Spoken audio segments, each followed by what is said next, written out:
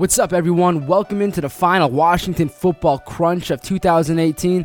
I am Micah Chen, and joining me, as always, is Luke Monger and Jackson Garner.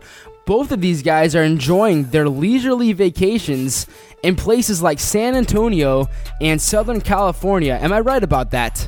Absolutely. And no, what I'll tell you guys is I'm down in Palm Springs with my family, and then we're going to drive over to the Rose Bowl on the morning of the 1st. But I am in an arm sling, as many of the listeners know, because of my shoulder surgery, which eliminates golf, which is like the only thing that you do in Palm Springs. I was gonna ask. Well, I'm glad I didn't ask, because I was gonna be like, Luke, you must be hitting the links. Well, so, and I myself I forgot that you were in that sling. Yeah. So, the thing is I normally golf every day down here. Like, I love golfing, and I especially love golfing down here because it's significantly easier than in the Northwest. But yeah. Anyways. A couple days ago, I just decided to go out with my dad and grandpa and watch them golf. Like, I personally really enjoy watching professional golf. Some people don't. No one knows the grind of watching 18 holes of two not very good amateur golfers play. It's horrible. It was the and worst. especially like it's one thing being on, like, watching it from TV. No, exactly. But when you're walking like hole to hole, it's like, man, I'd really love to take a swing right now. Like, yeah, no, seriously, it's right there for you. What's stopping you from, like, hey, it's a short putt, can I jump in like 12 feet away? Yeah, I got one arm, and I'm probably better than you anyways, even in this dilemma. Yeah, no, I dropped the ball on the green and I putted on every hole. And actually, I played 2 holes with just my left hand, which was a lot harder than I thought it would be. Yeah, it was I think really the left hand's got to be hard than the right hand, to be honest, because you're facing the opposite direction. Yeah, right. Because usually you want your right hand as like the power one, right? Like the one that's I would say that, anchoring. Yeah, my right. Yeah, I definitely a lot of the force is coming from the right hand, and just like you don't realize, like it's significantly more weight than you realize when you're swinging with just one hand. So I was sore after just playing 2 holes. I was like, my bicep and my shoulder on my left side were sore. I was like, that was pretty hard. Yeah. Compensation. So this Tuesday is, in my opinion, the biggest game that UW's had in many years. The reason why is because this senior class is absolutely in need of a big win. And I'm not talking about their 4 wins over WSU or that one time they beat Stanford under the lights. Apparently, those games don't count. I'm talking an all-time game-changing moment in time. And if they're going to make a documentary on this year's legendary senior class, they need to have that final scene. Any good documentary has that final scene where the protagonist lives their biggest moment. For example, in Justin Bieber's documentary, Never Say Never, the documentary ends with Justin Bieber headlining Madison Square Garden for the first time. So if UW is going to have an award-winning documentary, they need their version of that, the equivalent of that. They need the confetti flying, Browning holding up a baby, Gaskin on his knees with the rose in his mouth. Luke, how life-changing is this game about to be? Yeah, I mean, I think you're exactly right. I'm the biggest apologist for this class of seniors in the history of the University of Washington. But the fact of the matter is, they will be seen by the public as either the group that transitioned them towards getting back to the top or the group that actually finally got them there. And that all actually now rides. Luke, you're being too nice right now. Transitioned or actually the group. Okay, but they're not going to be that soft. They're not going to be that friendly when they just like. That's not the bottom. That's not the floor for this group. Is that they were a transitional piece of reaching the top. But they will be described kind of as a group. No, they will have the reputation as a group of chokers that had so much talent and so much potential.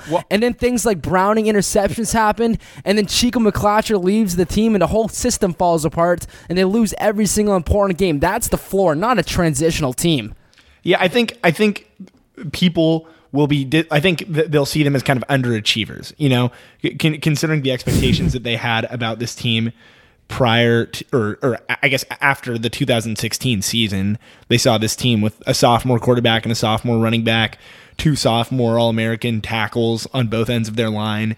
That sort of thing. That they're like, this team is a national championship team in the future, and I think that there is. Like, I don't know. I think you articulated it well, because looking back 2 years ago, like an 11-3 Rose Bowl victory will be nice, but considering what I guess people's expectations were after 2016.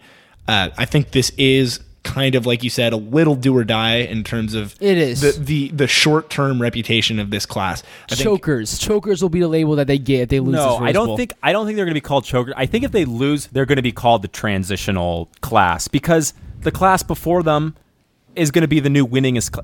Is it just Jake Browning that's the winningest quarterback, or is this the winningest class?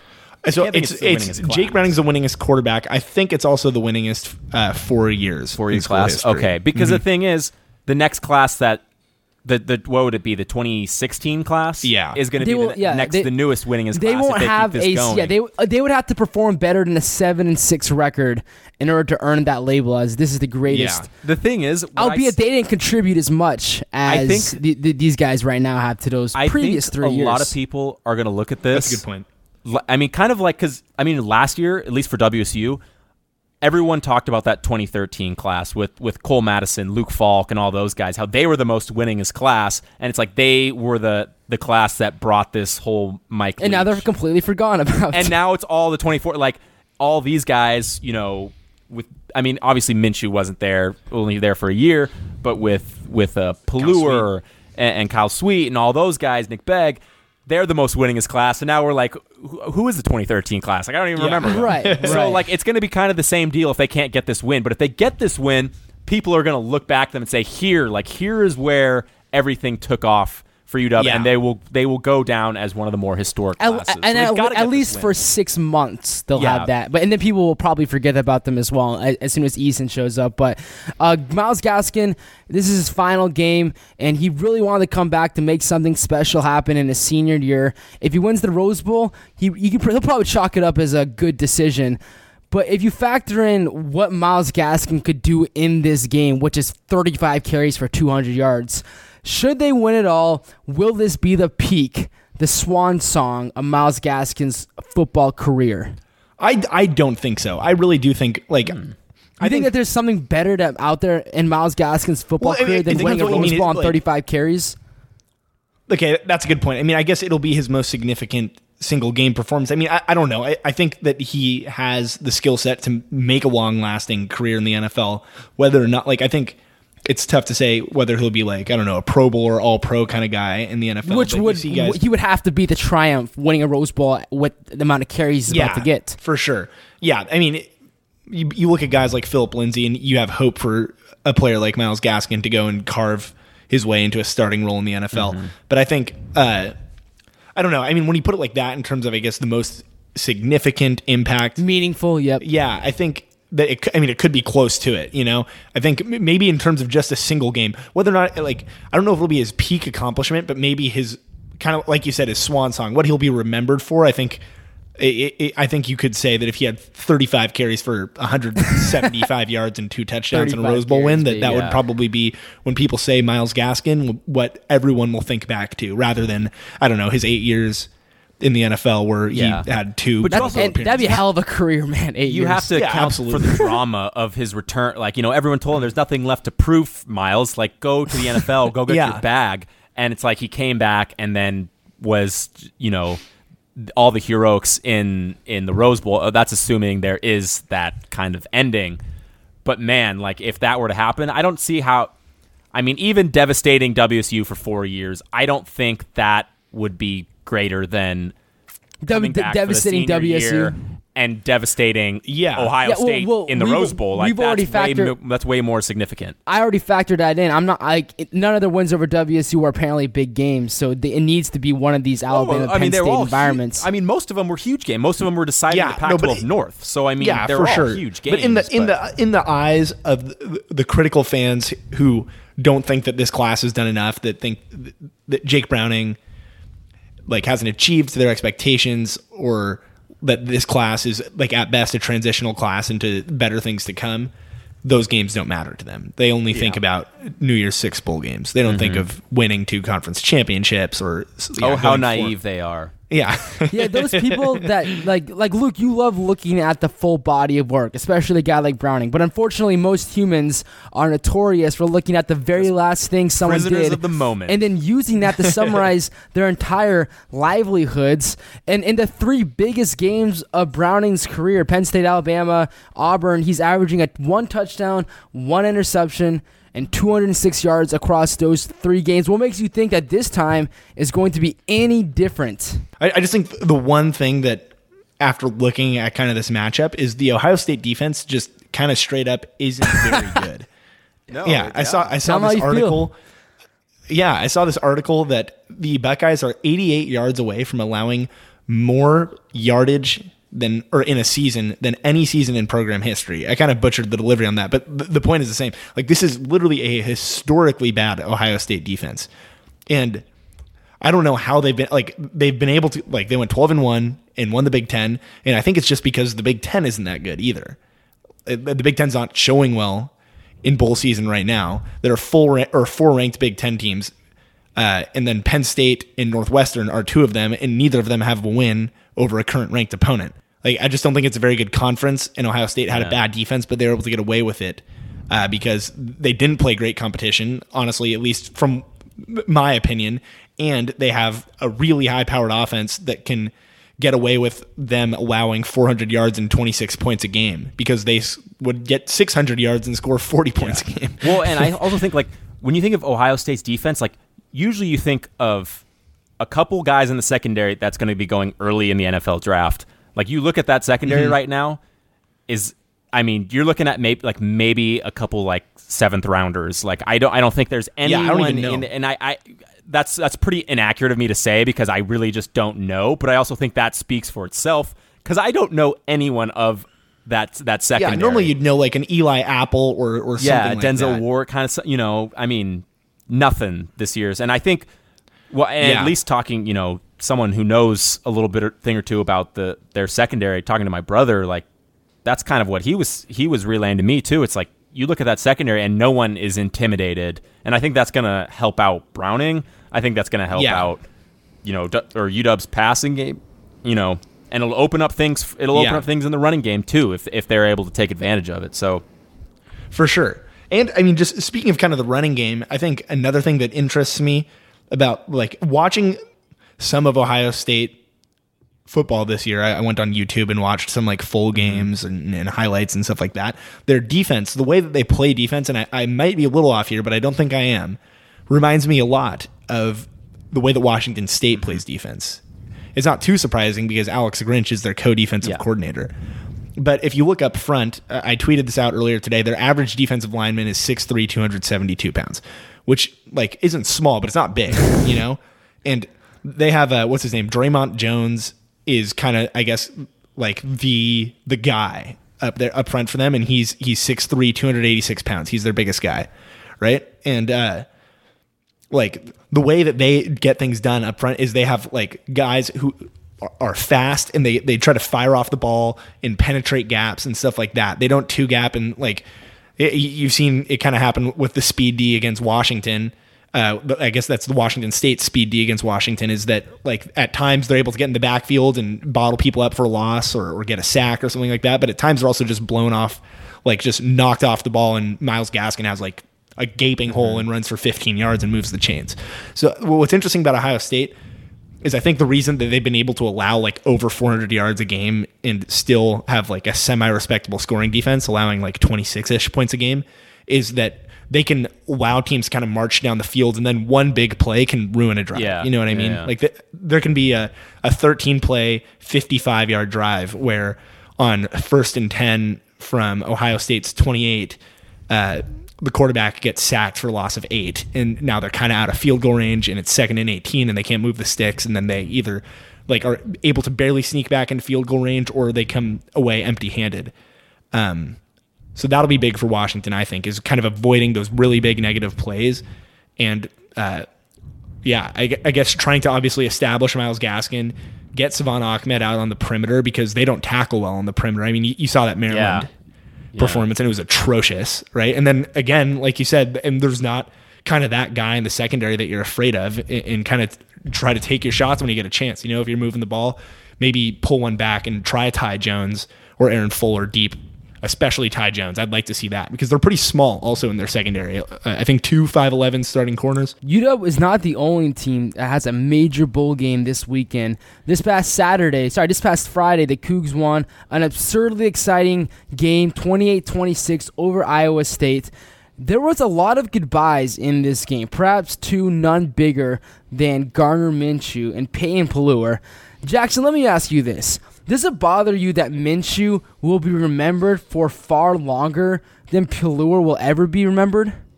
I don't know if I necessarily disagree with that, or I don't necessarily agree with that. I think that Pelluer will definitely stay fondly in Cougar fans' memory, and I hope he has a kid soon. And I hope he's just as good of a linebacker, because that would be awesome if we can keep the Pelluer line. And I think just because of that, family heritage at WSU, obviously he's the fourth generation Pelluer to be playing in a Cougar uniform, and I think maybe because of that factor that he is going to be remembered. The family has that legacy. Well. Payne Pelluer, the man himself, who's been there for 6 years and gets a fraction, an eighth of the attention that Gardner Minshew has gone this season. And I think their popularity, the ratio is not equal to how much they've actually contributed to the program. No, and I think that's right now. Obviously, the Minshew mania was the story of this season, but that's going to slow. Years from now, when people are thinking about WSU football, they'll remember Gardner Minshew, but it's not going to be with the same Minshew mania hype. That's going to be something where students and kind of people who are living in the past think, oh God, you remember the Minshew mania? That was, but the younger kids who are WSU fans aren't going to remember it like that. So I think when you're kind of looking back to history, both are going to be remembered equally as well.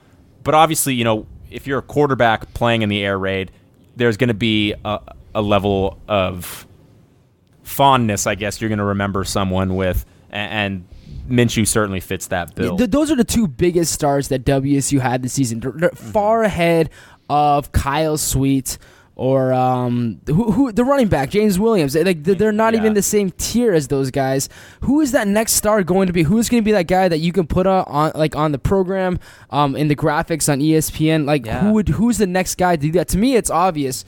It comes down to whoever the quarterback is or Max Borghi. End of discussion. It's going to be one of those two types of players. I was wondering that too, because obviously, before Minshew, it was the Messiah, Luke Falk. That was the guy who was kind of heralded as the king.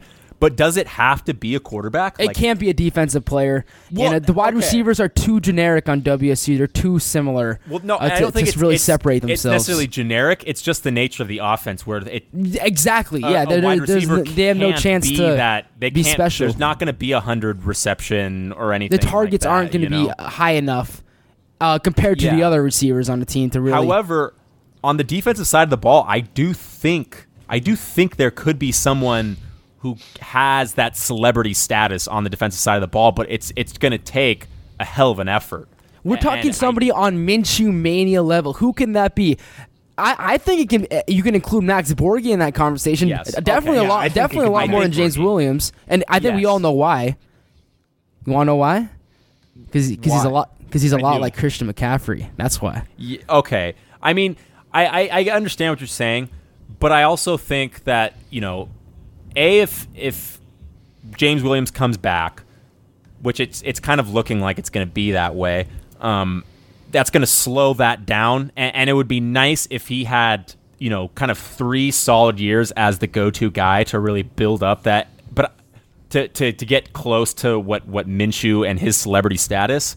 But, and I don't know, I may be way out of touch here with this, but after that whole Deion Primetime Sanders shouting out to Marcus Strong, could that revitalize Marcus Strong and just the psychologically, having an endorsement from Primetime, and who knows what that does to him going into this offseason, the preparation. And I mean, if he throws together a season where he's got 3-4 interception and is just a lockdown guy, a first team Pac-12 kind of guy, I could see that. I could see it being a defensive guy who is kind of the stud of WSU, even in the air with Mike Leach in the air raid. There are UW defensive backs that have achieved far more status than Marcus Strong has. I'm talking Byron Murphy, JoJo McIntosh, Taylor Rapp. These guys have literally made a huge name for themselves, and yet they are not in the same world as guys like Gaskin and Browning. It is 100% the nature of the position. I mean, if guys like Byron Murphy can't achieve mainstream success, then no one is going to be able to catapult themselves above the quarterback and the go-to running back. That those guys on the defensive side of the ball for UW, they're playing with a bunch of other studs, like Pelluer. So you would think they'd be able to market themselves like a Legion of Boom style, where like we're the most shut down, which by the way they're not, but we're one of the most shut down secondaries in the country. Even their pool of talent can't draw people to pay attention to them regularly. That's not what I'm saying. That's what UW can market themselves like that because they have, a full secondary of NFL caliber kind of guys. I'm saying WSU is not going to have a full defense with NFL caliber guys. It could just be the one. Therefore, he can raise his celebrity status among higher than everyone else and be singled out as like the guy. They're not around the ball enough on each individual play. Now, middle linebackers can definitely achieve that. Even like an outside linebacker like a Von Miller or J.J. Watt type can reach the point where because they're involved in so many plays and they're making so many hard hits. Think about Richard Sherman on the Seahawks. Like he was crowned the king, and no one even threw his way. He was, and that was largely on the screen because of his trash talking ability that he was able to achieve the level of fame that Russell Wilson was able to. It was almost 100% his personality off the field. These players at the college level don't have that option to be these divas off the field like Richard Sherman was at times, and that's what made him so popular. It has to be somebody in the spotlight on Saturdays every single week, making plays that put them on puts them on ESPN top 10 plays. You also have to consider that half of Gardner Minshew's celebrity status came from his personality. Like, obviously, he was playing well all the time, but did it really come from his personality, or was it his look and his playing style? I would say it was more of like of all of it. He didn't promote the mustache. It wasn't like him in a press conference going, "Look at me, look how silly I am with my mustache." Well, I know. It was because of character traits that he possessed, but it was never verbal communication. I bet you most people, if they said, "Hey, what does Gardner Minshew sound like?" they probably couldn't even make out his voice in their head. They don't ever hear him talk that much. Yes, they do. He's not a quotable guy. All the time. Yes, there are shirts of his quotes. There are shirts. Yeah, in your bubble, the few hundred people that went out to San Antonio to watch that game, they were in the know. They know what Gardner Minshew's like behind the scenes. But for the people that are aware of him on a national scale, they know him because of his Heisman run and of the mustache. And those are two things that he did on the field 100% of the time. It was his performance on Saturdays and how he looked on Saturdays. It wasn't for his Wednesday evening press conference or his locker room interview. No, and yes, I understand that. But you can't use the San Antonio example. I don't think that there is actually a player on the roster that will reach as high as Gardner Minshew went. I have Cameron Cooper. If he doesn't cut his hair, that's your guy. Yes. He's Trevor Lawrence. He's Trevor Lawrence light. Yes, I agree with that. But he's a lefty. Like, how cool is that? And he's like truth. No, and I agree that if you're looking at it just what it takes to be a celebrity, he has the look.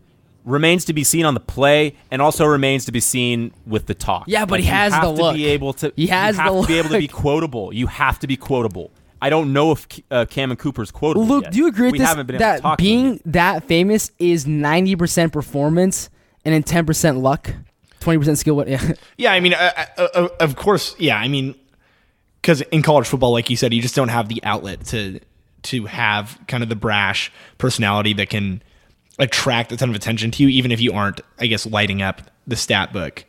And then I don't know so much luck. Like, I really think that the spotlight finds those who deserve it. And Gardner Minshew deserved it. But I don't think about it. Yeah, absolutely. There's so much about him, like his story and his mustache. But that all came from his performance. Without the performance, there is none of that backstory. Yeah, no, absolutely. But I'm saying if you had an equally talented quarterback who didn't have a mustache and was sitting in Pullman for 5 years or 4 years, backing him up.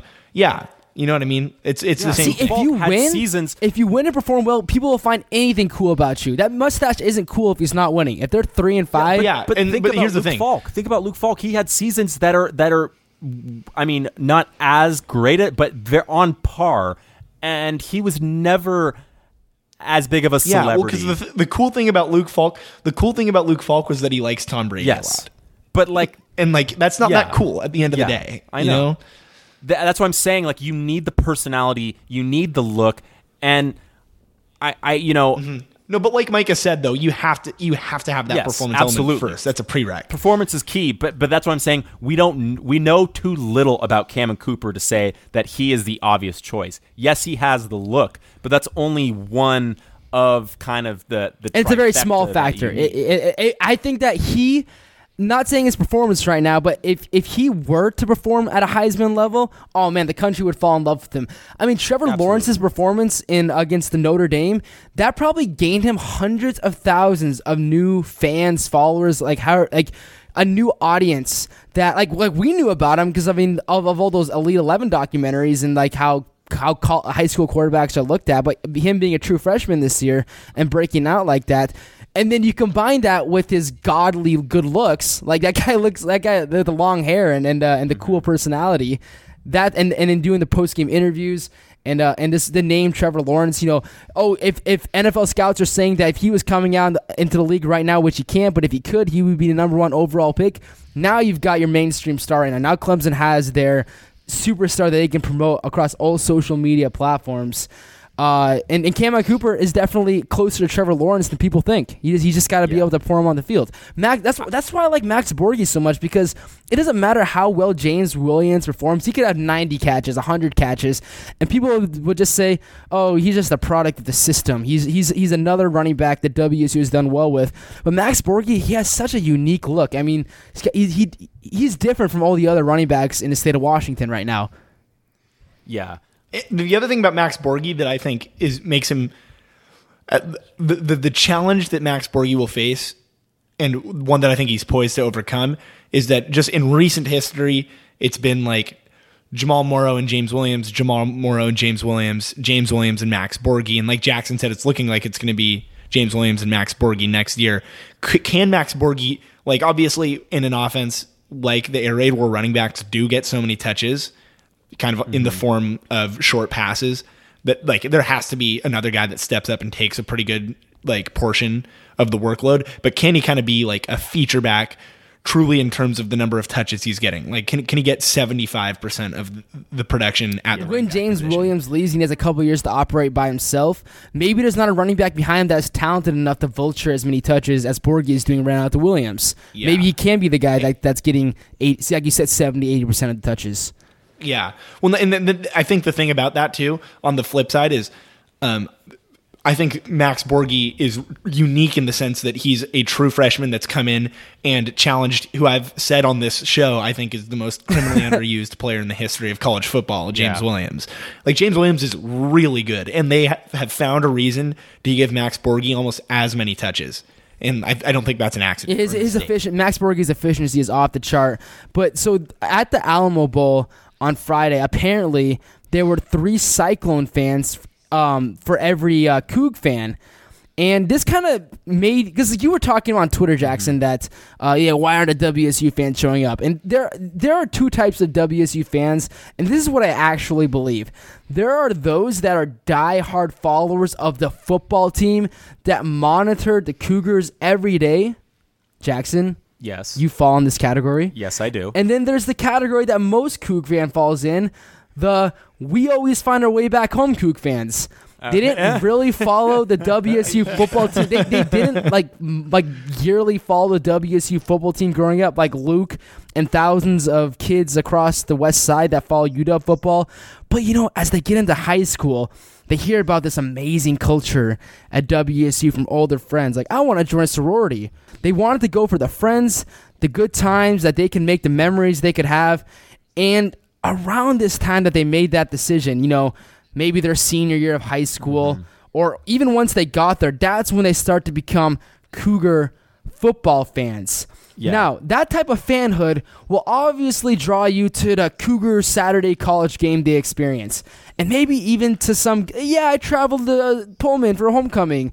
But you're not going to pay $5,000 to watch the Cougs. It's not injected in your DNA the same way we're on the UW side. And I'm not saying that UW has this rabid fan base like the South does, but you've got literally tens of thousands of kids just like Luke Monger that since they were 5 had a Husky football in their crib, and they grew up thinking about every Yes. Husky Saturday. And as a result, a lot of these UW fans have fandom growing up, and that's honestly, I think it's how I always say it as well. I agree and I disagree with you here. I agree with how you become a Cougar fan, that you're pretty on par with somewhere around high school. You kind of realize that WSU is for you and you want to go there, and that's when you kind of become a WSU fan, and maybe you grew up a Husky fan, stuff like that.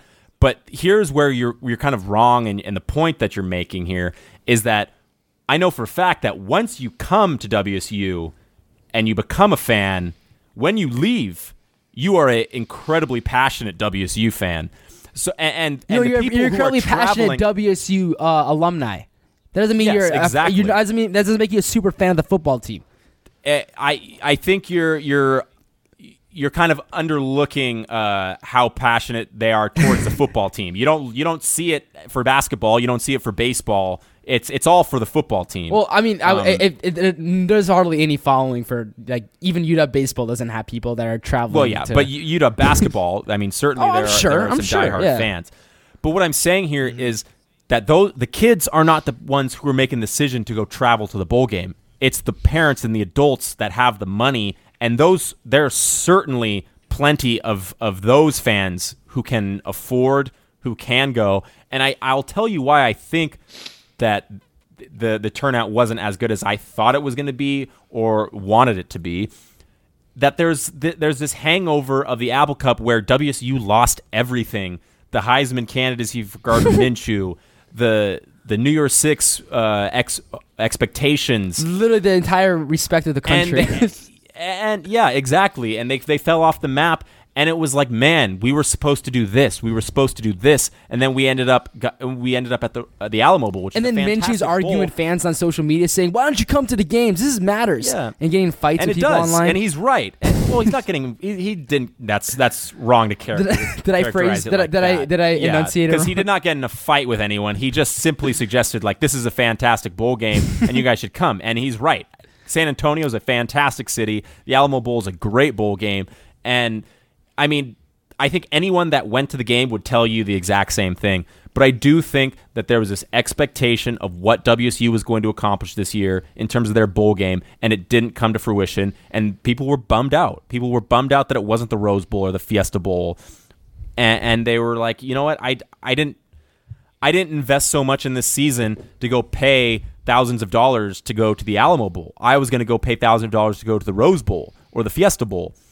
And people didn't show up, and that was a mistake on their part. I think personally, but that's obviously everyone else's own.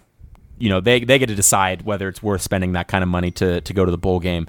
But I think that's really more of why WSU fans didn't show up in the numbers quite like Iowa State.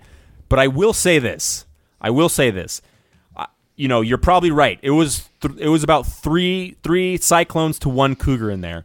But if you watch that game on TV, or if you were in the stadium, pound for pound, WSU they were good. Just as much noise as the Cyclones. However, you're getting the most hardcore fans there.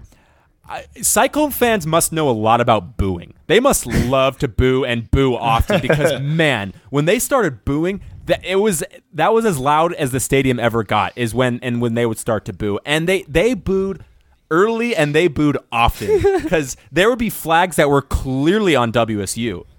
You see the flag thrown and the stadium just erupts in boos. Obviously on WSU. What are you booing about? But it's like they were trained just to boo when they see a flag. So they're probably just angry about their lives. So they take it out on their mediocre football team. I think they're heading in the right direction. I think they got a great coach, and Matt Campbell seems like he is kind of one of those up and coming. I mean, I'm not going to say he's a Chris Peterson, but like he is that straight nose, no excuses, runs a tight shift, and they've got a young quarterback too. Yeah, no, I think like I have a lot of respect for him and what he's going to do there. And also, I got to say, I love Iowa State fans. They were incredibly nice. And it was like, there was no added like, oh, we hate you guys. Like, there was no build up to like, man, you're getting in fights and bars and stuff. There was none of that. Like, Iowa State fans, WSU fans were having a great time together, both known as party schools, and it was one big party the entire time. I feel bad for people that thought that this wasn't going to be a fun bowl or wasn't going to be a good bowl. And didn't show up for that reason. Like, it was a great time. But that does it for this week in Washington football. Your next episode will be following the Rose Bowl on Wednesday morning. A couple of great ways that you can support the show. Leave this podcast a 5-star review on iTunes and follow us on Twitter at Micah_Chen, at Luke Monger, and at Jackson M. Garner. For myself, Luke and Jackson, we're signing off. Thanks.